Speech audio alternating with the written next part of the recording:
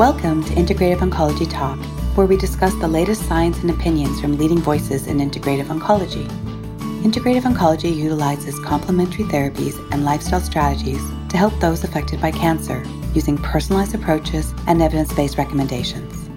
This podcast is hosted by Dr. Santosh Rao, a medical oncologist and integrative oncologist, and Dr. Judith Lacey, a supportive care and integrative oncology physician, with support from the Society for Integrative Oncology, an international multidisciplinary organization whose mission is to advance the science and education of integrative oncology worldwide.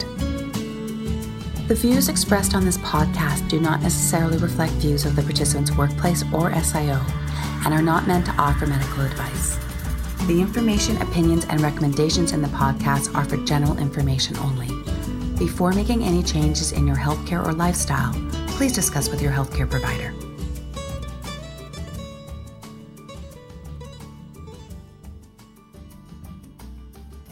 Welcome to Integrative Oncology Talk. I'm thrilled to be joined with my new co-host, Dr. Judith Lacey from Australia. So hi, everybody. I'm really delighted today to be here, and I'm going to introduce our first speaker who will be joining us today, Dr. Sheila Garland, who is a registered clinical psychologist and associate professor in the Department of Psychology at MUN. She is cross-appointed to the discipline of oncology, and her research interests include sleep and cognitive impairment in breast and prostate cancer patients and how cancer affects young adults. She was also co-investigator on a recent study comparing acupuncture and cognitive behavioural therapy for insomnia in cancer patients. So it would be really interesting to see, to have her join us today. And we're also joined with Dr. Ashwin Mehta, who's the medical director of the Integrative Medicine Program at Memorial Healthcare in Florida. He's trained in integrative medicine and also board certified in sleep medicine. His research interests focus on improving quality of life, and he's also created an integrative cancer survivorship program. And today we'll be addressing sleep and cancer, and we'll try and cover quite a few topics, and we'll see how we go. Looking at the cause and types of sleep dysfunction in cancer patients, the effect of sleep dysfunction on the person, symptom clusters and the relationship of sleep in symptom clusters, how we assess sleep disturbances, and some discussion on how we manage sleep dysfunction, particularly using an integrative oncology as well as approach, as well as how these sleep professionals manage sleep dysfunction. Looking forward to it. Well, welcome to another episode of Integrative Oncology Talk. This is going to be a really special episode for a number of reasons. One is that we have more people than we've ever had. We have Ashwin Mehta and Sheila Garland, and we have two guests, but we also have two hosts, and this is the first time that my colleague and friend Judith Lacey from Australia is going to be joining us. So welcome, Judith. Hi. Welcome. Hi, everybody. So great to be here. Why don't you get started, Judith? I will, and I'm really excited to be joining you today. And I think we're talking about a topic which really interests me, as well as all of us here on this podcast today. And it's about sleep disturbances and sleep dysfunction. And for us personally in our integrative oncology unit, this is one of the most common reasons people see us when they report on their patient symptom scores. What are your main concerns? And it's sleep disturbance. So I thought we'd start with a question to Sheila about really how prevalent or common sleep dysfunction is in cancer patients, and when does it occur in the cancer trajectory? And if you can define it a little bit. So I'll hand over to you, Sheila, to start us on this conversation. Sure. So yeah, when we talk about sleep, we can talk probably most commonly about something called insomnia, which would be people who report difficulty falling asleep, people who report difficulty staying asleep, non-restorative sleep. And this tends to happen at least 3 days per week, and then also happens for at least 3 months. So that's when it becomes chronic. Some of the best research that we've got followed patients from the time of their diagnosis and then all the way up to 18 months later. So they followed a sample of about 1,000 people. And what they found was that at diagnosis, about 59% of individuals were reporting insomnia symptoms. And then I think it was 32% were reporting insomnia. So these people were coming into the cancer diagnosis having extreme levels of sleep problems. And then while these prevalence rates did decrease over time, even 18 months later, they were still 3 times that of the general population.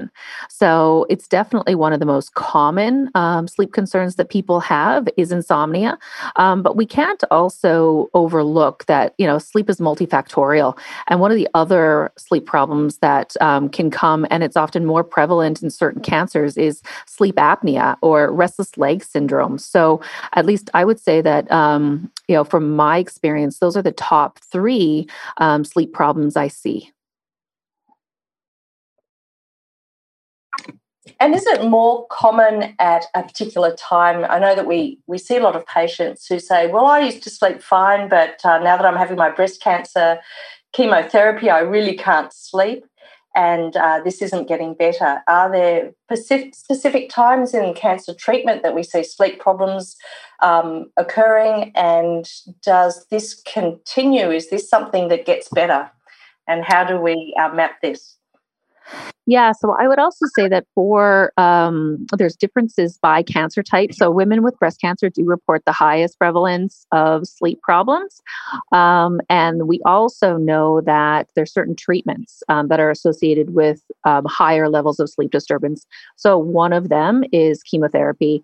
And that is in part because chemotherapy is often paired with administration of steroids. And so you've got some steroid-induced sleep disruption. Oftentimes, people aren't prepared for that. And so they start engaging in sort of maladaptive behaviors, or they get anxious about their ability or their problems with sleep. And then they start doing things and then anxiety builds. And so for a proportion of people who maybe are able to ride with that short-term disruption in sleep, it may not turn into a chronic problem. But people who find it more difficult to cope, there are about half of individuals that are going to continue on and their sleep problems are going to persist. And for the remaining individuals, it does resolve with time. So you're saying that for some people, they don't have a sleep disorder coming into chemo, but because of the adjustments they have to go through getting chemo and being on and off steroids, they develop a sleep disorder that persists? And absolutely. I know that another big cause of sleep disturbance is hot flashes for breast cancer patients. Pain is another big one. So let's talk about that. I mean, Ashwin, how do you assess somebody who has a sleep disorder? And I think one of my questions also is we talk about sleep, but there's a whole bunch of different things, obviously, that contribute to it. But I think one of the things that is often focused on in research is the amount of sleep somebody gets. Can you talk a little bit also about the difference between the amount of sleep versus quality of sleep, and whether we know, the difference in effect of those kind of things? Sure. Well, certainly, I think the best way to assess is to ask. Everybody has their individual sleep story. I sometimes describe sleep as a 4-movement symphony. So if every organ system in the body is a different instrument section in a symphony orchestra, they all have to play in a coordinated manner to transition from one stage of that symphony into the next, which is like transitioning from one stage of sleep into the next. And oftentimes there oftentimes are ways that we can get at which is the predominant problem. Is it a short sleep duration that is an issue, or is it diminished quality that is an issue, or is it a combination of both, which it certainly can be. Oftentimes when people ask me how much sleep should I be getting, what they're really asking me is how little sleep can I get away with? And they're asking for kind of a set number, so that they can kind of justify really not making a whole lot of lifestyle changes or modifications to their sleep habits, and really persist in certain behaviors that aren't conducive to good quality restorative sleep. So, I'm a big advocate for focusing on sleep hygiene and also coming up with a nice bedtime routine. And that can be also very individualized. And this is where kind of motivational interviewing come into play. Use of bright screen electronic devices is so rampant. These bright screen electronic devices are kind of scientifically formulated to stimulate the arousal center of the brain. Not only the number of lumens or light energy that they emit, but also the content is designed to be stimulating. So, it's important to keep those things in mind, that, the recent research shows that artificial light at night can also contribute to weight gain in women, and I think in men as well, although the study was actually focused on women. So these are the kinds of things to keep in mind when coming up with a good bedtime routine. And I think one of the two main questions that I ask my clients who are coming in for a sleep evaluation is, number one, on most mornings, do you wake up feeling refreshed? And number two, do you feel like you have enough energy to get done what you need to get done during the day? And that's kind of what starts us off on the conversation.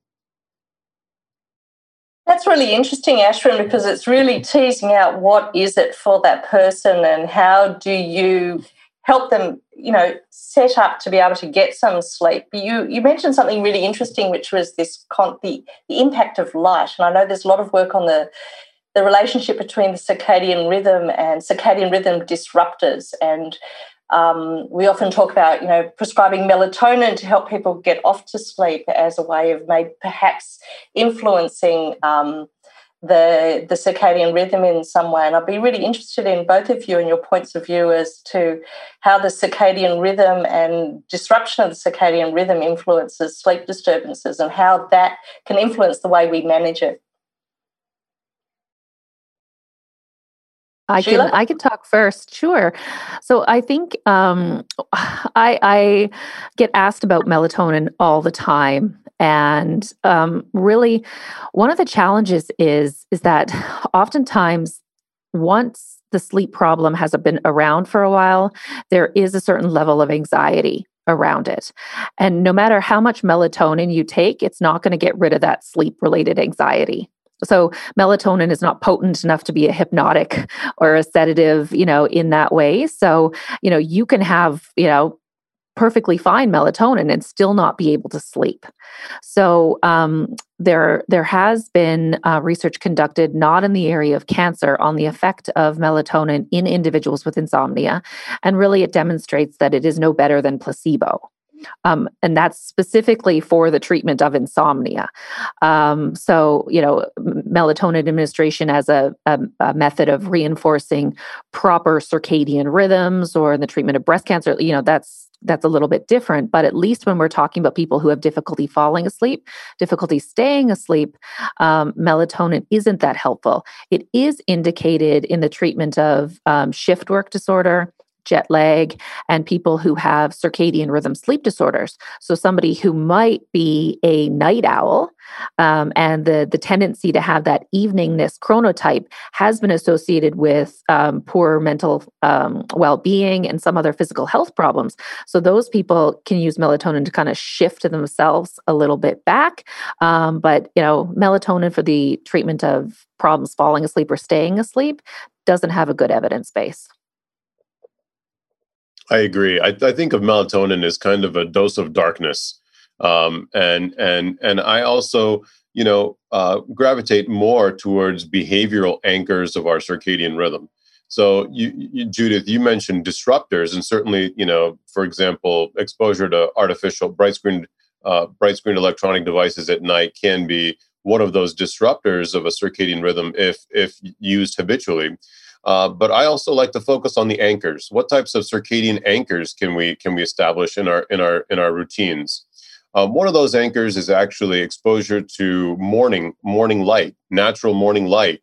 And if you couple that with exercise, I think it's a really nice behavioral anchor for our circadian rhythm. And the other thing is to have a nice kind of quieting down routine in the evening time, which is void of bright screen electronic devices, and ideally, in a quiet and dark space. This can be mindfulness practice. It can be aromatherapy. It can be mindfulness with aromatherapy. It can be, a relaxing cup of non-caffeinated tea. These are the kinds of things that can really help us anchor our circadian rhythm, both in the morning time when we're waking up and in the evening time when we're getting to sleep. I think it's also important to mention, you mentioned night shift work, the importance of sleep disturbances, that night shift work has been associated with an increased risk of breast cancer.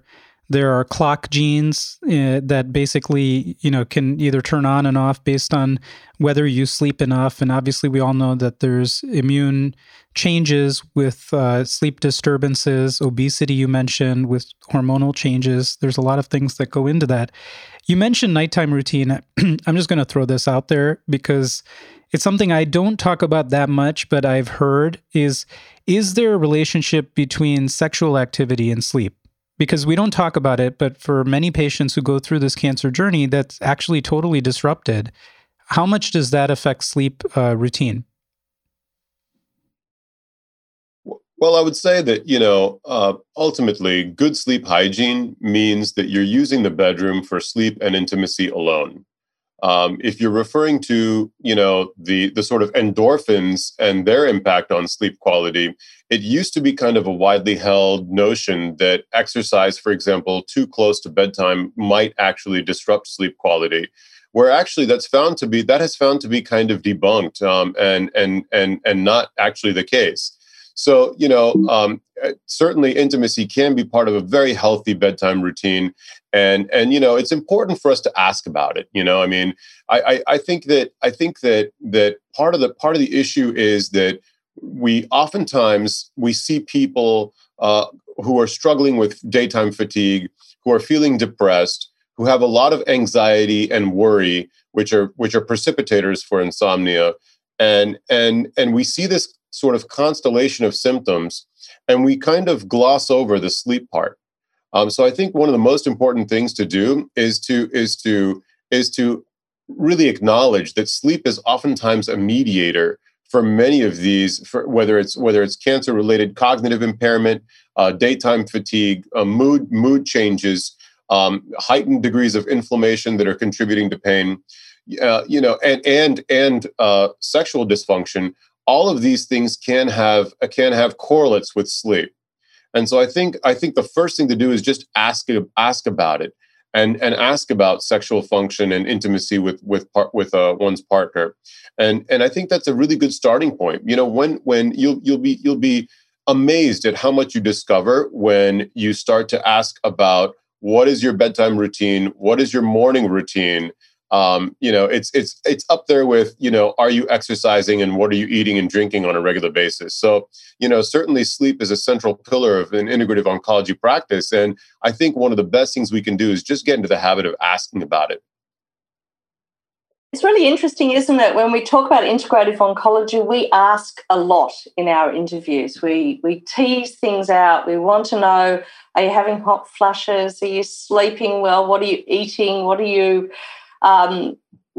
is the quality of your sleep, what your cognitive function is like. And we try and develop this approach that will address those symptom clusters. But the cause and effect, teasing that cause and effect out, I find really fascinating. And I think it influences how we develop an intervention for somebody. You mentioned that a little bit with the cancer-related cognitive impairment and sleep disturbances. If somebody doesn't sleep well and they're having hot flushes, will their cognitive impairment get worse? If we fix their sleep, are we improving their cognitive impairment? Maybe, but maybe not. And if we fix their if we do exercises to improve their cognitive function, does their sleep improve? How in practice would you tease that out to try and develop a meaningful intervention for your patients? That's a really good question, Judith. I think some of the research right now that has been prospective actually identifies fatigue as one of the first symptoms to appear. And because fatigue is also has components of physical fatigue, but also mental fatigue, emotional fatigue, it has it's more than just feeling tired, right? But based on those feelings, then people can start to get more depressed, and they can start to feel mentally foggy. They can start to take naps during the day. They can start to feel, less, they might be feeling tired because they're fatigued, but they may not be feeling sleepy. So they start engaging in other things to try and make themselves sleepy. So, the relationship between fatigue and sleep is very interesting. But it does seem right now that fatigue seems to be first. And then sleep problems can follow. But then once they're there, they reinforce the fatigue. I see sleep problems as a bit of like a gateway symptom, because once you can dig in there on the sleep, you can improve that. And we know from the literature that you improve sleep, a whole host of other things get better, and you don't even have to touch them. So we know that fatigue gets better when you improve sleep. We know that cognitive function does. We know that depression and quality of life and pain and everything else. It's also really good once you improve sleep to see, okay, what's remaining? And then you can maybe do some more targeted intervention on the things that are still there after okay, well, we have you sleeping enough quantity. We have you sleeping at the right time. You're satisfied with the sleep that you're getting. Now, how else can we improve your life?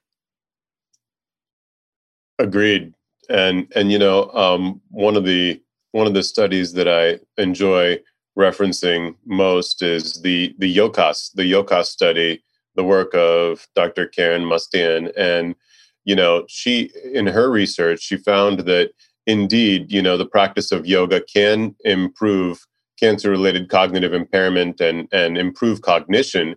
And actually, the mediator was found to be better sleep quality. So sleep is oftentimes when we befriend sleep, we're better able to decatastrophize the nighttime awakenings that we may have. We may quell some of the anxiety about sleep itself.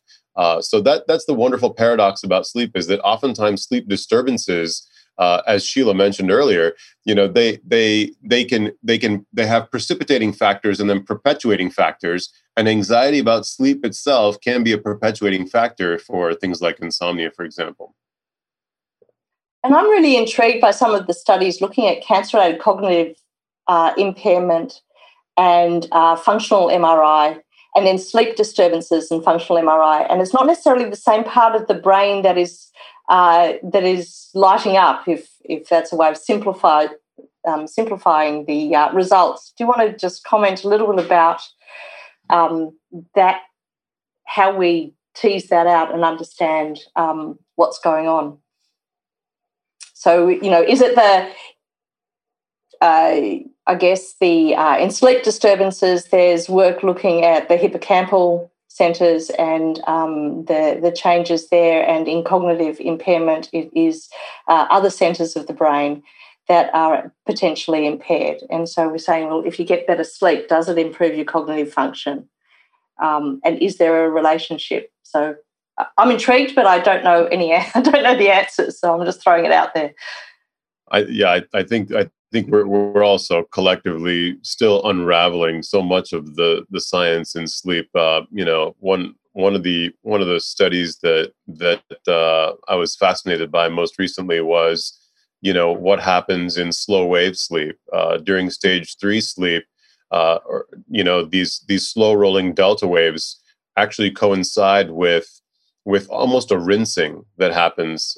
So they've found that, especially in patients with Alzheimer's dementia, as kind of a really pronounced cognitive impairment that we see, unfortunately, all too often.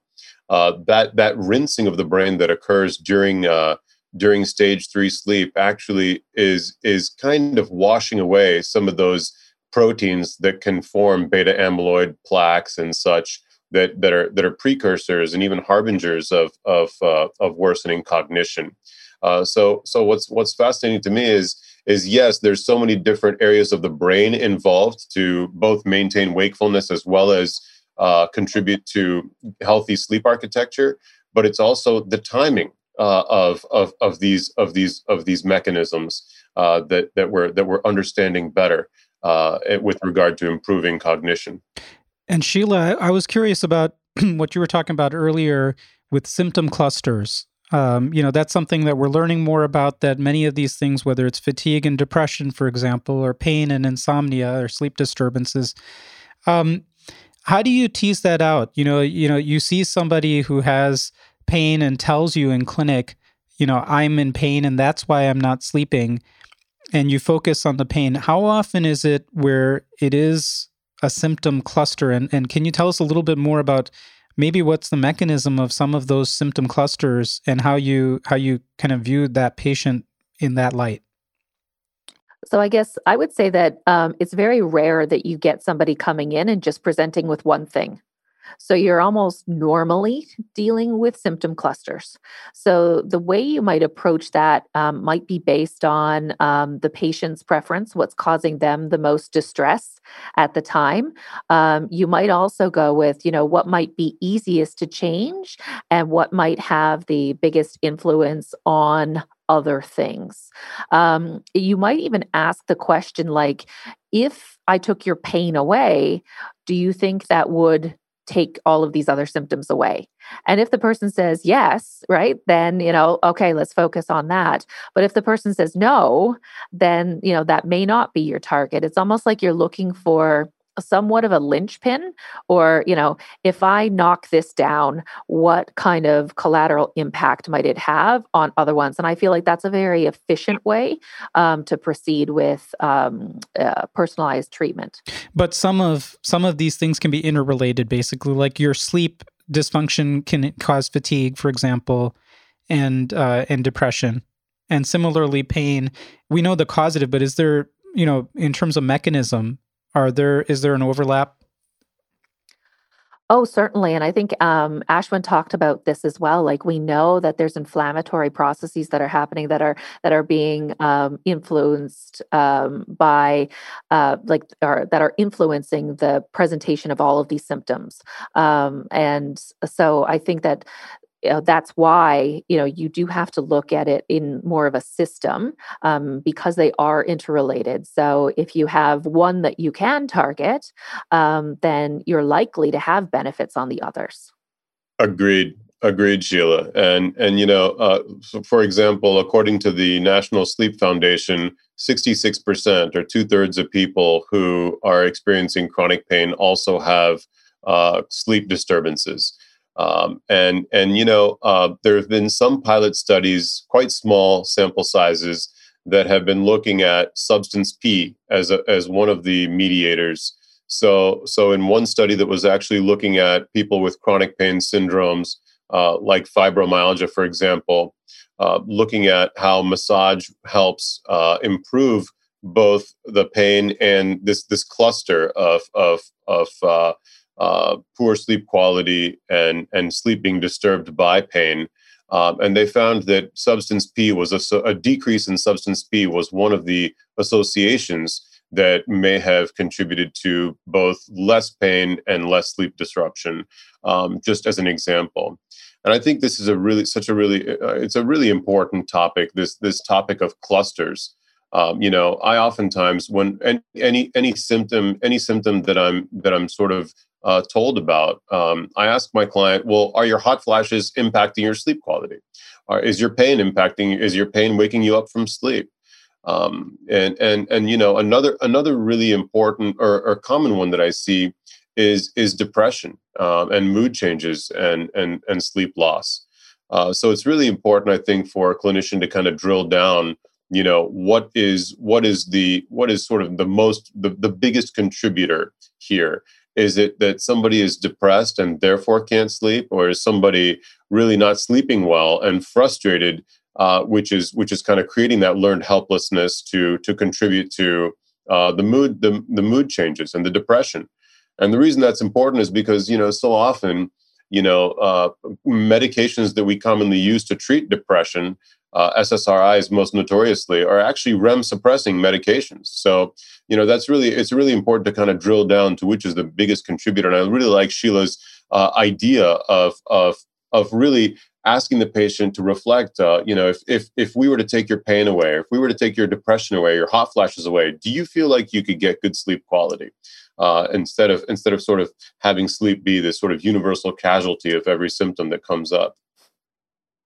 I think the beauty of integrative oncology and the work that we're doing is that we address symptom clusters. And I think my background, part of my background was studying Chinese medicine diagnosis. And I think using and working in a multidisciplinary team with acupuncturists, when you see these symptom clusters, they're addressed so beautifully by acupuncture, by massage, by yoga and qigong and exercise. And we're actually we're diagnosing differently. We're seeing that relationship between sleep disturbances, hot flushes, diet, exercise, love of hot or cold foods, bowel habits, and trying to put that into a diagnosis that's outside of the Western framework, and then treating according to that diagnosis. So I think that sleep disturbances is something, and I'm very interested in the work with Jun Mao and others in sleep disturbances and acupuncture, and comparing that to CBT. And are we actually contributing far more than other practices in as far as sleep is concerned? Are we looking at it completely differently? And when we're talking about management, actually looking at clusters. So I thought, since you're on this paper, Sheila, you wouldn't mind maybe commenting on how you went about, why you chose to look at these the factors that shape preference for acupuncture or cognitive behaviour therapy, and why you thought acupuncture was so important here. Oh, certainly. So there's one paper before this one, actually, which was our primary outcomes paper. It came out in it was 2017, and it was published in the Journal of the National Cancer Institute. And we compared acupuncture to cognitive behavior therapy in 160 cancer patients, specifically with insomnia. So it was the largest trial largest insomnia trial in cancer, and also the first to compare two active interventions.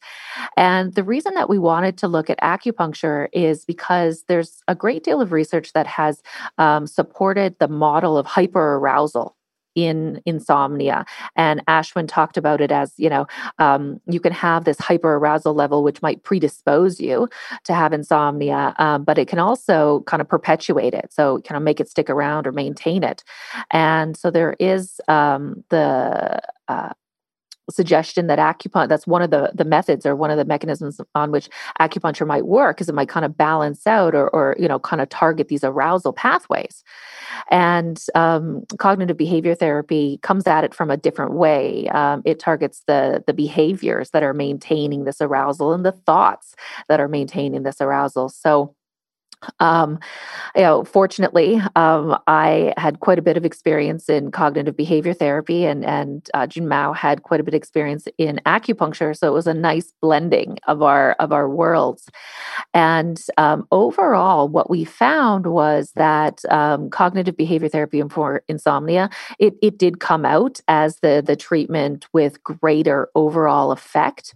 However, our primary outcome was the Insomnia Severity Index, and that has been established to have a minimally clinically important difference value of about 8.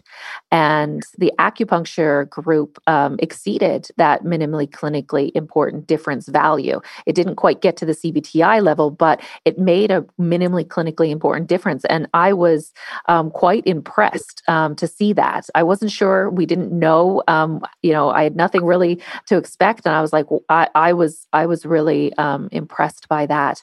And we also found that it was different by group. So people with pain actually had a stronger response to acupuncture than the people without pain. And then we did some follow-up qualitative interviews, and what we found is that the people who preferred acupuncture a lot of people were curious. They just wanted to be like, well, I don't know, will it work? I want to give it a try. I'm kind of curious about it. Other people really liked the approach that it took, kind of more of a whole systems, they liked the fact that, it's been around for a long time. And other people, felt that same way about cognitive behavior therapy for insomnia, that they didn't want, that they felt that really resonated with them more. It's fascinating, isn't it? Because it's something that we really don't understand, and yet acupuncture seems to work when you look at within those symptom clusters for select populations. I think mindfulness is also something that works for symptom clusters, as does yoga, and I'm really quite intrigued by where these fit in. So that's, actually. So as part of my doctoral research with Dr. Linda Carlson at the University of Calgary, we did a comparative trial of cognitive behavior therapy versus the mindfulness-based stress reduction. And actually we found that was a non-inferiority trial. And what we found is when we looked immediately after treatment at 8 weeks, cognitive behavior therapy for insomnia was better than the mindfulness-based stress reduction program. But then when we followed individuals up to 3 months, the people who were practicing mindfulness caught up to the people who had initially benefited from the cognitive behavior therapy. So, it's like for the people who want to learn a skill that they're able to practice and, that they're able to do it versus other people, may prefer a different treatment style. So this is so meaningful research, and it's helpful for clinicians, because I find that I notice that our patients are expending a tremendous amount of time, energy, resources, pursuing these types of recommendations in earnest and really being diligent about what we're recommending. And your research actually helps prioritize, what should be kind of our first line and second line, even if we're going to be using a lot of these multimodal interventions together, really to unravel this cluster of symptoms. So thank you for that. But it's also patient centered, which is where we need to go in this, because not everybody's the same. They're culturally biased in different ways and have different preferences, and then on top of it, they have different symptom clusters. And you really want to target, when we have such complex things going on, including whether somebody's on steroids and all the different factors that go into what is causing their symptoms, to have it patient-centered and focused on what's the right thing for that specific patient. This is going to be targeted to them. I thought that was fantastic as well. I want to take a step back though, and maybe Ashwin, you can walk us through this. Just take us through kind of as a clinician, how you assess somebody with sleep disturbances in the journey of cancer. And I'm going to show this diagram as we do it. But take us through, how do we start thinking about it, and walk us through kind of to the point where we can actually start maybe thinking of an integrative approach. Sure. Well, I always begin by asking, my two favorite screening questions, which are, on most mornings, are you waking up feeling refreshed? And secondly, do you feel like you have enough energy to get done what you need to get done during the day? You can also ask broad questions such as, are you overall satisfied with your sleep quality? And just from asking those preliminary questions, you can oftentimes gain an appreciation for what is the more predominant contributor to the sleep concern. Is it a quality concern, in other words, insufficient sleep quality, or is it insufficient sleep duration that is probably the bigger determinant? So asking really broad questions about sleep. I find that people have I went into sleep because I'm fascinated by all the different physiologic processes that go on. So without any active input from us, this is we're sort of on autopilot, and so many wonderful things are happening in our bodies. It's just always enthralled by that. And I find that other people. Oftentimes people are, this is a favorite subject of water cooler talk too. I mean, people like to talk about, I didn't sleep so good last night, or, so. I have a question though. I mean, because it's so prevalent, right? It's so prevalent. And I think sleep hygiene is a major issue for many people. And I just wonder, I used to meditate outside in the morning early. And I don't know how many people do that right now, but I used to. And it was fascinating to me that every single animal has an absolute precise timing they wake up. Like the birds would start chirping at the exact same time every day. And we don't do that. I mean, if I'm in a good rhythm, yes, I will wake up at a certain time and my clock is right. How is it that people get this messed up? I mean, is it just sleep hygiene or what you said about light? I mean, it seems to be a human problem, is my point. I would argue, I would suggest that if we stopped getting in the way of our sleep, if we stopped trying to force our rhythm to meet the demands of our employer, or if we followed our natural sort of rhythms, we would fall into something similar to what you described. And I guess people who go camping, might actually relate to this, right? Where you don't have an alarm waking you up, but you're in a tent and you hear the birds and you see the light, and, you get better sleep when you're camping and you kind of settle into this routine. It takes a while for your body to get out of that disruptive, maybe, fast-paced routine that you're in. But I think we would actually fall into a more normal pattern, understanding that there are circadian variances, right? So there's people who are going to be more naturally more early bird, then there's going to be the night owls, and then most of us are going to fall kind of somewhere in between there. There are also variations with regard to how much sleep we need. There are physiologically longer and shorter sleepers. So, oftentimes it's our misconceptions about sleep that fuel these anxieties themselves. So, I often find that people who are physiologically shorter sleepers, they're really striving so hard to become, what they've heard should be what is normal. I should be sleeping 7.5 to 8 hours. But actually, a lot of people, sometimes they're okay with 6.5 hours of sleep, and they're just short sleep duration sleepers physiologically, and to allow for that is really important. I think that one of the things that we habitually do is set the expectations for ourselves so high. And that is really oftentimes what can contribute to fueling these misconceptions about sleep. So that's what we oftentimes address from a sort of cognitive reframing standpoint. Is just let's befriend sleep. Let's make sure that we are. Go ahead, Sheila. No, I wanted to double down on what you're saying, because it doesn't help that the media and a lot of medical professionals are going to elevate the patient's concerns about sleep, especially sleep quantity. And patients come to me in my practice with significant fears that if they don't get enough sleep or the proper quality sleep, that is going to contribute to their cancer coming back or their cancer getting worse. And so as soon as sleeping becomes a life or death activity, you've almost guaranteed you're not going to get it, right? So, the anxiety that the world now, I'm happy that people are paying more attention to sleep. But it has come at this cost where now it becomes a goal for people to strive to this, like, I'm going to be the best sleeper ever, or my sleep becomes what's going to keep me alive. And that kind of anxiety just certainly doesn't help. And Well, our, that's really, go ahead, yeah. go ahead, Judith.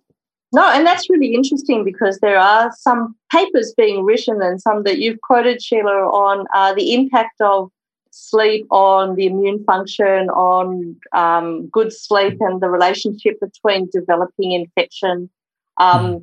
So how do we know if somebody's sleep is good enough, even if it's only 5 hours? So that is really tricky. And you're right. There is some evidence that certain types of sleep disruptions might be associated with adverse health outcomes. So like sleep apnea, for example, that one, there's some clear directional effects that, that's associated with worse sleep outcomes. Insomnia isn't always associated with short sleep duration. It's just that people are spending a lot of time in bed trying to get that sleep. So they might be spending 12 hours in bed, but they're still getting actually 7 hours of sleep. So insomnia itself, or problems falling asleep or staying asleep, may not be actually associated with worse health outcomes. So that's why I think some of the research is conflicting. But there is better research now coming out demonstrating that, the importance of sleep for immune functioning and recovery. I try and work with people to reduce their anxiety and arousal around this, specifically focusing on, all right, yes, there is a role for sleep in immunity and health. However, it is not the only thing that contributes to health. And there's things that you have more control over that you can target versus trying to get more sleep. Because again, it's almost like the more you chase it, the more elusive it becomes. So let's focus on making your circadian rhythm really strong. Let's focus on making sure that your diet is good. Let's make sure that your physical activity is good. Make sure that your stress levels are good. And then, let's sleep can follow after that. And also the short term, we're going to fix your sleep in the short term for better health in the long term. So you might have to tolerate some poor sleep while you're making these other behavioral changes. But focusing on that can make sure that your sleep is better in the long term. And how do you know when you're getting enough sleep? That's a tricky one. I like Ashwin's question about can you get through the day, and sometimes other factors like fatigue can get in the way of that, and cancer-related fatigue being so long lasting. I think it's a delicate balance between quantity and quality. Definitely quantity is not the goal, but it is. How much sleep do you need to be able to function effectively during the day? And I also like to take people back to, tell me when you were functioning well. How much sleep were you getting then, right? Before you had these troubles? Because sleep need as an adult really doesn't change all that much. So if you were a short sleeper, back then, and you only needed 6 hours, you're probably not going to need much more than that now. Some people don't realize. How do you guys feel about naps? They can be helpful as long as they don't impact your ability to fall asleep at night. I agree. My grandma used to say, after lunch, rest a while, and after dinner, walk a mile. And she's in relatively good health for her age. So, I think that as long as there is not a sleep concern ongoing, naps are perfectly okay. In fact, there's more and more evidence emerging for what is known as a biphasic sort of sleep routine. That this, if you can imagine, when we were living in hunter-gatherer communities, the matriarchs and the patriarchs of the tribe would have to wake up in the middle of the night, make sure the fire was stoked, and go down to the creek and get water. These were we sort of developed an evolutionary alarm clock that wakes us up in the evening and during any sleep period. Conversely, during the daytime, it's okay to have a little bit of a pause. So, the American Academy of Sleep Medicine used to have as its emblem the Chinese yin and yang, and nobody really broke it down for me, but I always interpreted that as, during every period of daytime wakefulness, it's okay to have a little rest, a bit of a siesta. And conversely, during every period of nighttime sleep, it's okay to have a little bit of wakefulness. I mean, I've been told that's like 30 minutes, right? That you're not supposed to nap more than that. But is that true? There's some reasons for that. And I think Ashwin's talking about like maybe more prolonged wake periods at night and more prolonged sleep periods during the day. But, the reason for the suggestion that naps be shorter than 30 minutes, especially during the day, is that, you get into your deeper sleep when you're passing that 30-minute threshold. And when you're in that sleep, Ashwin described it as like slow wave delta sleep, right? Your brain is really not, quick functioning very well. So if you were to be woken up from that deep sleep, you would feel groggy, you would feel confused, you wouldn't actually feel very refreshed. So it's almost like you have to have a sleep of 30 minutes or less or 90 minutes or more. And if you sleep more than 90 minutes, it's more likely that you're going to have difficulty falling asleep at night. So it's like, there is a nice balance with napping and the time, because you want to have your nap earlier in the day so you have enough time to build up sleep pressure with a neuromodulator called adenosine. You need to be able to build up that sleep pressure so you're able to fall asleep at night, and the naps would, take off some of that sleep pressure. So I've heard this is really interesting, because you started off saying, well, if we fix your sleep, maybe the other symptoms will get a bit better. If we don't focus on sleep and we focus on reducing your stress, improving your appetite, improving your exercise, improving other parts of your existence so that you are feeling better and you get enough sleep that maintains wellness and well-being, that is potentially our aim as treating people and caring for people during their cancer experience and into survivorship, into that post-cancer space. Is that the message that is generally what you feel we are giving out? Is that the approach? Have I interpreted that correctly, or not quite? Not quite, I'm hearing from Sheila. Yeah, I don't know, because I think that was traditionally held, right? Like sleep was often seen as secondary to something else.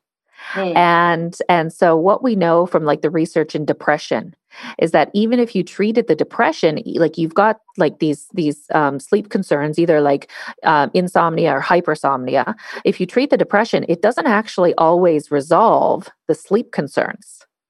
And, you can have people who lead a very healthy lifestyle too, and then they still have sleep concerns. So I think, there may be instances where it's an easy fix and the sleep will resolve once something else is fixed. But in a lot of cases, it's not going to. You almost need like a combined approach, like with some really sleep focused, in addition to something else, because in many cases the problems with sleep are reinforced by anxieties and concerns that people have, behaviors that they're doing that may not be targeted or may not be changed by the other interventions. So I would say that you have to do a little bit of both. I don't know, Ashwin, do you agree? I would agree. I think that what ends up happening is that we have this tendency to strive. Anyone who's living beyond a cancer diagnosis is striving to get better. They're really putting forth their best effort to feel better. And unfortunately, the paradox is that if we strive to fall asleep better, then oftentimes that's one of the perpetuating factors that can kind of fuel sleeplessness, because we're striving so hard towards what we have in our mind set as a perfect night of sleep.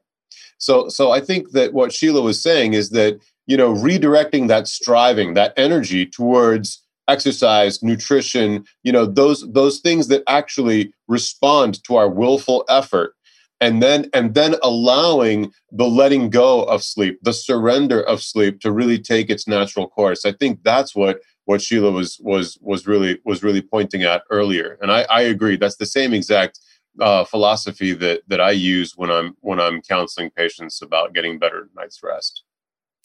You guys mentioned some low-hanging fruit there. I think most of us, we see a patient, if they're not sleeping, okay, are you exercising enough? How's your circadian rhythm? Let's set that right. What kind of medications are you on? What other symptom clusters do you have? Once we get past that stage, and that's where they really want the integrative doctor to kind of recommend, what else can I do? What are some of the things that come to mind? I think Judith, and feel free to to chime in on this in terms of what we do, because now we're getting into clinical stuff, and all of us probably do some similar things and some different things. But, you mentioned mindfulness, you mentioned meditation, yoga, all sorts of things like that. I'm curious what everybody recommends, including botanicals. Sure. So, I oftentimes like to start with a sleep log. There are wonderful resources out there that are available. In fact, I believe the National Sleep Foundation also has a widely available sleep log. It might be even available online in PDF form. But the nice thing about that is that, oftentimes there's a sleep state misperception. People are actually sleeping better than they think, or they're just not sleeping at, to the expectations that they have set for themselves. And I think a sleep log is a really good initial step to really just take an inventory. How much caffeine are you drinking during the day? Are you exercising? What time are you sort of shutting down and getting ready for bed? What time do you sleep? How many times do you wake up at night? When do you wake up? How do you feel? So I think keeping a sleep log is a really great initial step to befriending this whole mystery of sleep. And that's what I use initially, and then it kind of evolves from there. I do try and take personal preferences and experience with a particular modality and try and keep that in mind. If somebody has been practicing yoga or has made forays into a mindfulness practice, or enjoyed acupuncture for some other concern earlier, sometimes I use just a very organic way of identifying which of those modalities would be most beneficial. And when it comes to botanicals, I always try and counsel that a lot of the botanicals that have historically been used for sleep may have some estrogenic properties, and that you do need to be careful with that. For example, lavender. We know that lavender has estrogenic properties, but also has very nice somnolent effect in people. So I do make it a point to really to make sure that any botanical that I use is not going to actually be a detriment, first and foremost. So do no harm. And then I'm an advocate for sort of judicious and short-term transient use of botanicals in order to improve sleep quality. And the list is pretty long. Everything from lemongrass, lemon balm. I mentioned lavender. Chamomile. People use valerian, although sometimes it can cause a bit of a hangover effect in the morning after. So be watchful for that. There's hops. Hops are also very, very good. So there's so many things out there that you can potentially use, and oftentimes even magnesium. A good shot of magnesium in the evening time really has wonderful effects on a lot of my patients who are living beyond cancer. Sheila, what do you think? What have you been using? Yeah, so the sleep diary is absolutely essential. So I go through pretty comprehensive, anywhere from I usually spend 60 to 90 minutes in the first session, really kind of digging into their present sleep concern, its development, their psychological health, their physical health, family history, and trying to understand the possible contributions of other sleep disorders as well, because they may have things like restless legs or sleep apnea or even things like nightmares or, something. So understanding all of that. And I also make sure to ask somebody about like, what would their sleep goals be? How do you want to improve your sleep? And I do a lot of imagery, a lot of relaxation strategies. So whether they be meditation, whether they be yoga, whether they be guided imagery, I find that as you can get really powerful, especially when you're asking somebody to detail a pleasant memory, or also kind of progressive muscle relaxation. I'll often also recommend magnesium, especially for people who might have leg cramps or restless legs, things like that. And I take a more behavioral approach that way. And I think that you meet the client each week and then you refine it. I continue to use the sleep log with them to assess the effect each week of how things are going, and then we tweak and tailor it. And I'll chime in a little bit, and I guess I'm quite obsessed with using patient-reported outcome measures, and I use the long version of the ESAS, the Edmonton Symptom Assessment Score, that includes quality of sleep, distress, sadness, memory disturbance. And then I look at going through that and treating the whole person, including their sleep. So I love the idea of the sleep log. I think that's really important. I work with a nurse that does a lot of the sleep hygiene work. I think that it's really then looking at what evidence-based practice would suit that person that you're recommending interventions to. So every person that I see gets referred for an exercise program. Some people may really benefit from an oncology massage or a reflexology treatment just because of the relationship between anxiety and sleep disturbance, or pain and sleep disturbance, and really just trying to treat the most immediate in order to meet their needs and get them to a decent place. And then it's looking at if there's a relationship with chemo-induced peripheral neuropathy, fatigue, hot flushes, and sleep disturbance, then I'm thinking acupuncture and yoga. And so it's really looking at how you tailor that program. And then the mindfulness program is a long-term, so it's all about patient empowerment. So looking at how you empower people to have skills to then move forward and take that into their daily life, and if learning a technique that works with them, whether it's a yoga technique, a yoga nidra technique, a mindfulness practice, if they feel they would benefit from speaking to a psychologist that works with behavioural therapy or a combination of those approaches. So it's really starting with the symptom as part of a symptom cluster. And of course, getting rid of all the wrong drugs, checking the bloods. I love magnesium. I think it's really helpful. Magnesium baths as well, magnesium soaks for feet. And then because I'm also working in the medicinal cannabis space, I'm getting some very interesting patients coming my way.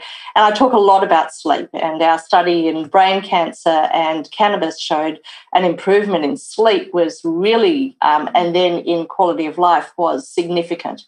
And showing that the improvement in sleep with using medicinal cannabis, that then improves function and physical function as well as cognitive function, is quite amazing.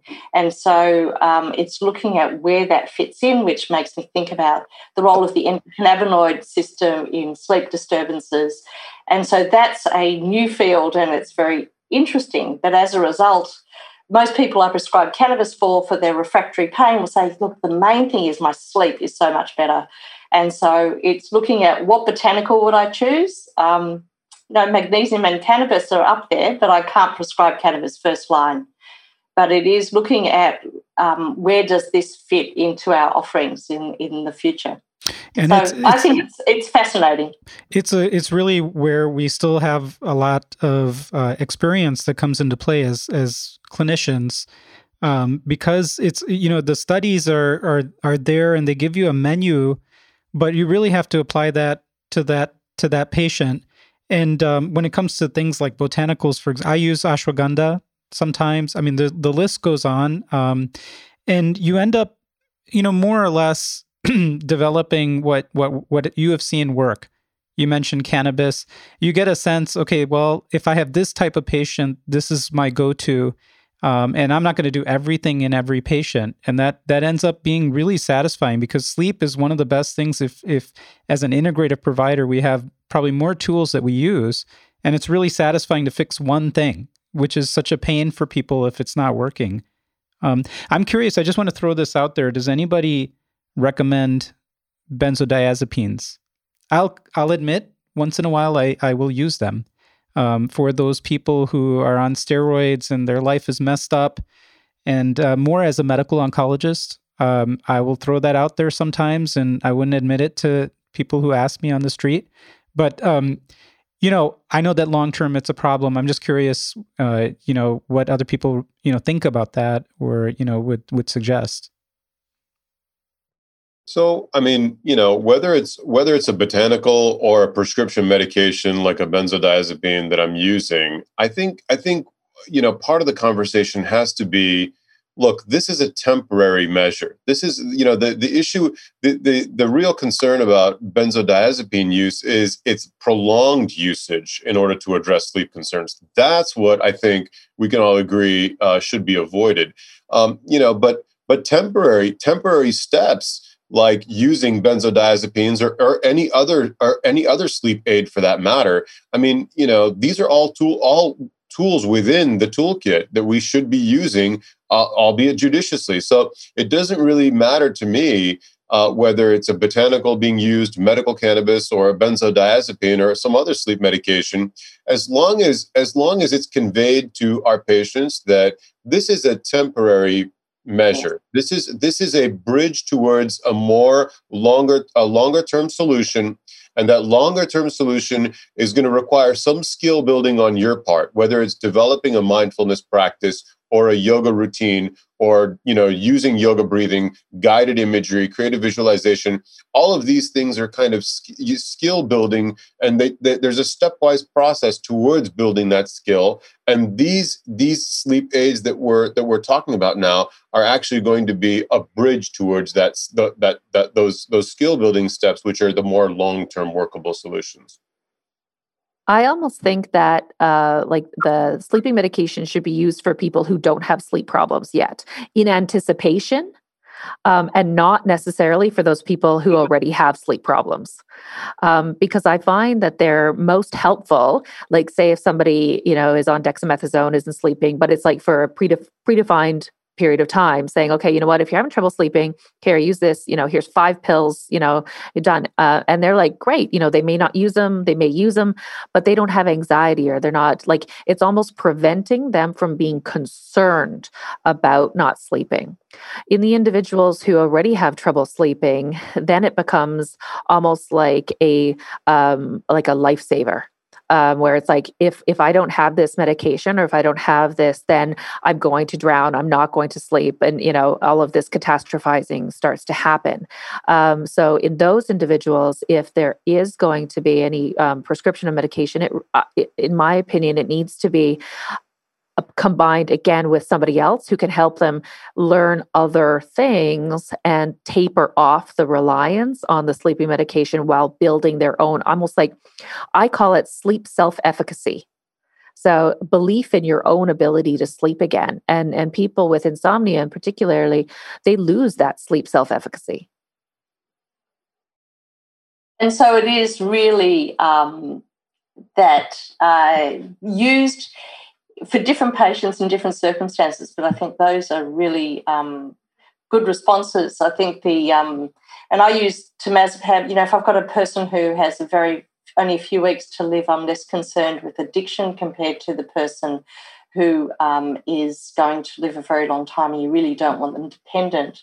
So I think that was a really fantastic answer, Ashwin and Sheila, to that question of benzodiazepine use, and I prescribe it really just as a stopgap. If someone's really struggling, they'll say, look, I'll just take one every now and then, but I sometimes need to get to sleep to function for something really important the next day. As we're sort of starting to wrap up, Sheila, do you want to tell us a little bit about your work and your sleep lab? Because I think that's quite interesting and exciting. So, yeah, absolutely. Thank you very much. I think, my purpose, my clinical purpose, my research purpose is to really increase the evidence base of interventions to improve sleep, like across the cancer spectrum, from, preventing sleep disturbances from happening to treating them once they've been established, and also using sleep, as I mentioned, almost as that gateway symptom to try and improve other symptoms. So right now I have a number of studies on the go. One of them looking at whether or not, if by treating insomnia using a cognitive behavioral perspective, whether or not that can improve perceived cognitive impairment. Adding to the literature that improving sleep, and it wouldn't necessarily have to be improving sleep with this one particular intervention, but if by improving sleep, can we have this cascading improvement in other symptoms? And I think that this is the research that needs to be done to prioritize sleep health in the context of cancer from the very beginning, from diagnosis, allowing individuals to say, all right, let's preserve that as part of your health. And that can also help you stay resilient as other aspects of treatment are occurring. Sounds very exciting and really important. Well, and one of the things too, I guess, is that there needs to be more providers, more attention paid to addressing sleep within cancer centers. So, hopefully this will raise the evidence and people will start paying attention to the need to address it. Hear, hear. I mean, there's a great shortage, right, of sleep trained, specialists, right? Yeah, Ashwin can speak to that as well. Absolutely. I think relative to the need, yes, there is a shortage. And especially within cancer centers like Ashwin, as far as being a board certified in sleep medicine, I don't know how many other people are also board certified working in cancer centers. I would say not very many. True. That is true. Not very many.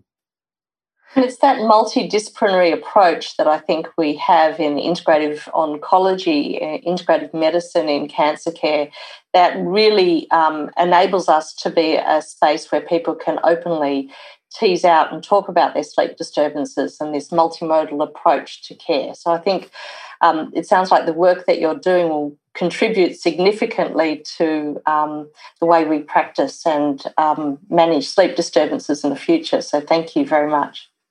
Thank you. Well, we could keep talking. I mean, there's just, we could easily talk for a couple more hours.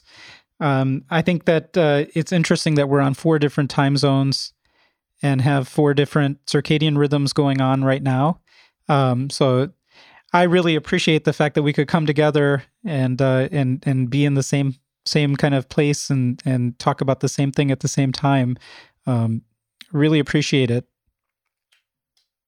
Thank you very much, Santosh. Enjoyed it, Santosh. Thank you, Judith. Yeah. Thank you for sharing, and it's such an interesting topic. And thank you, Judith, as well. I appreciate the fact that you could join us today, and I look forward to sharing more podcasts with you. It's been a lot of fun, and it helps us learn, and it's a learning process, and it's great to be able to engage with you and with others to explore the value of various interventions and understanding what goes on for people who are living with cancer and how we can use our skills to improve their lives. So thank you for the invitation to join you as co-host. All right, guys, take care. Thank you. Be safe, everybody. Bye-bye. Bye.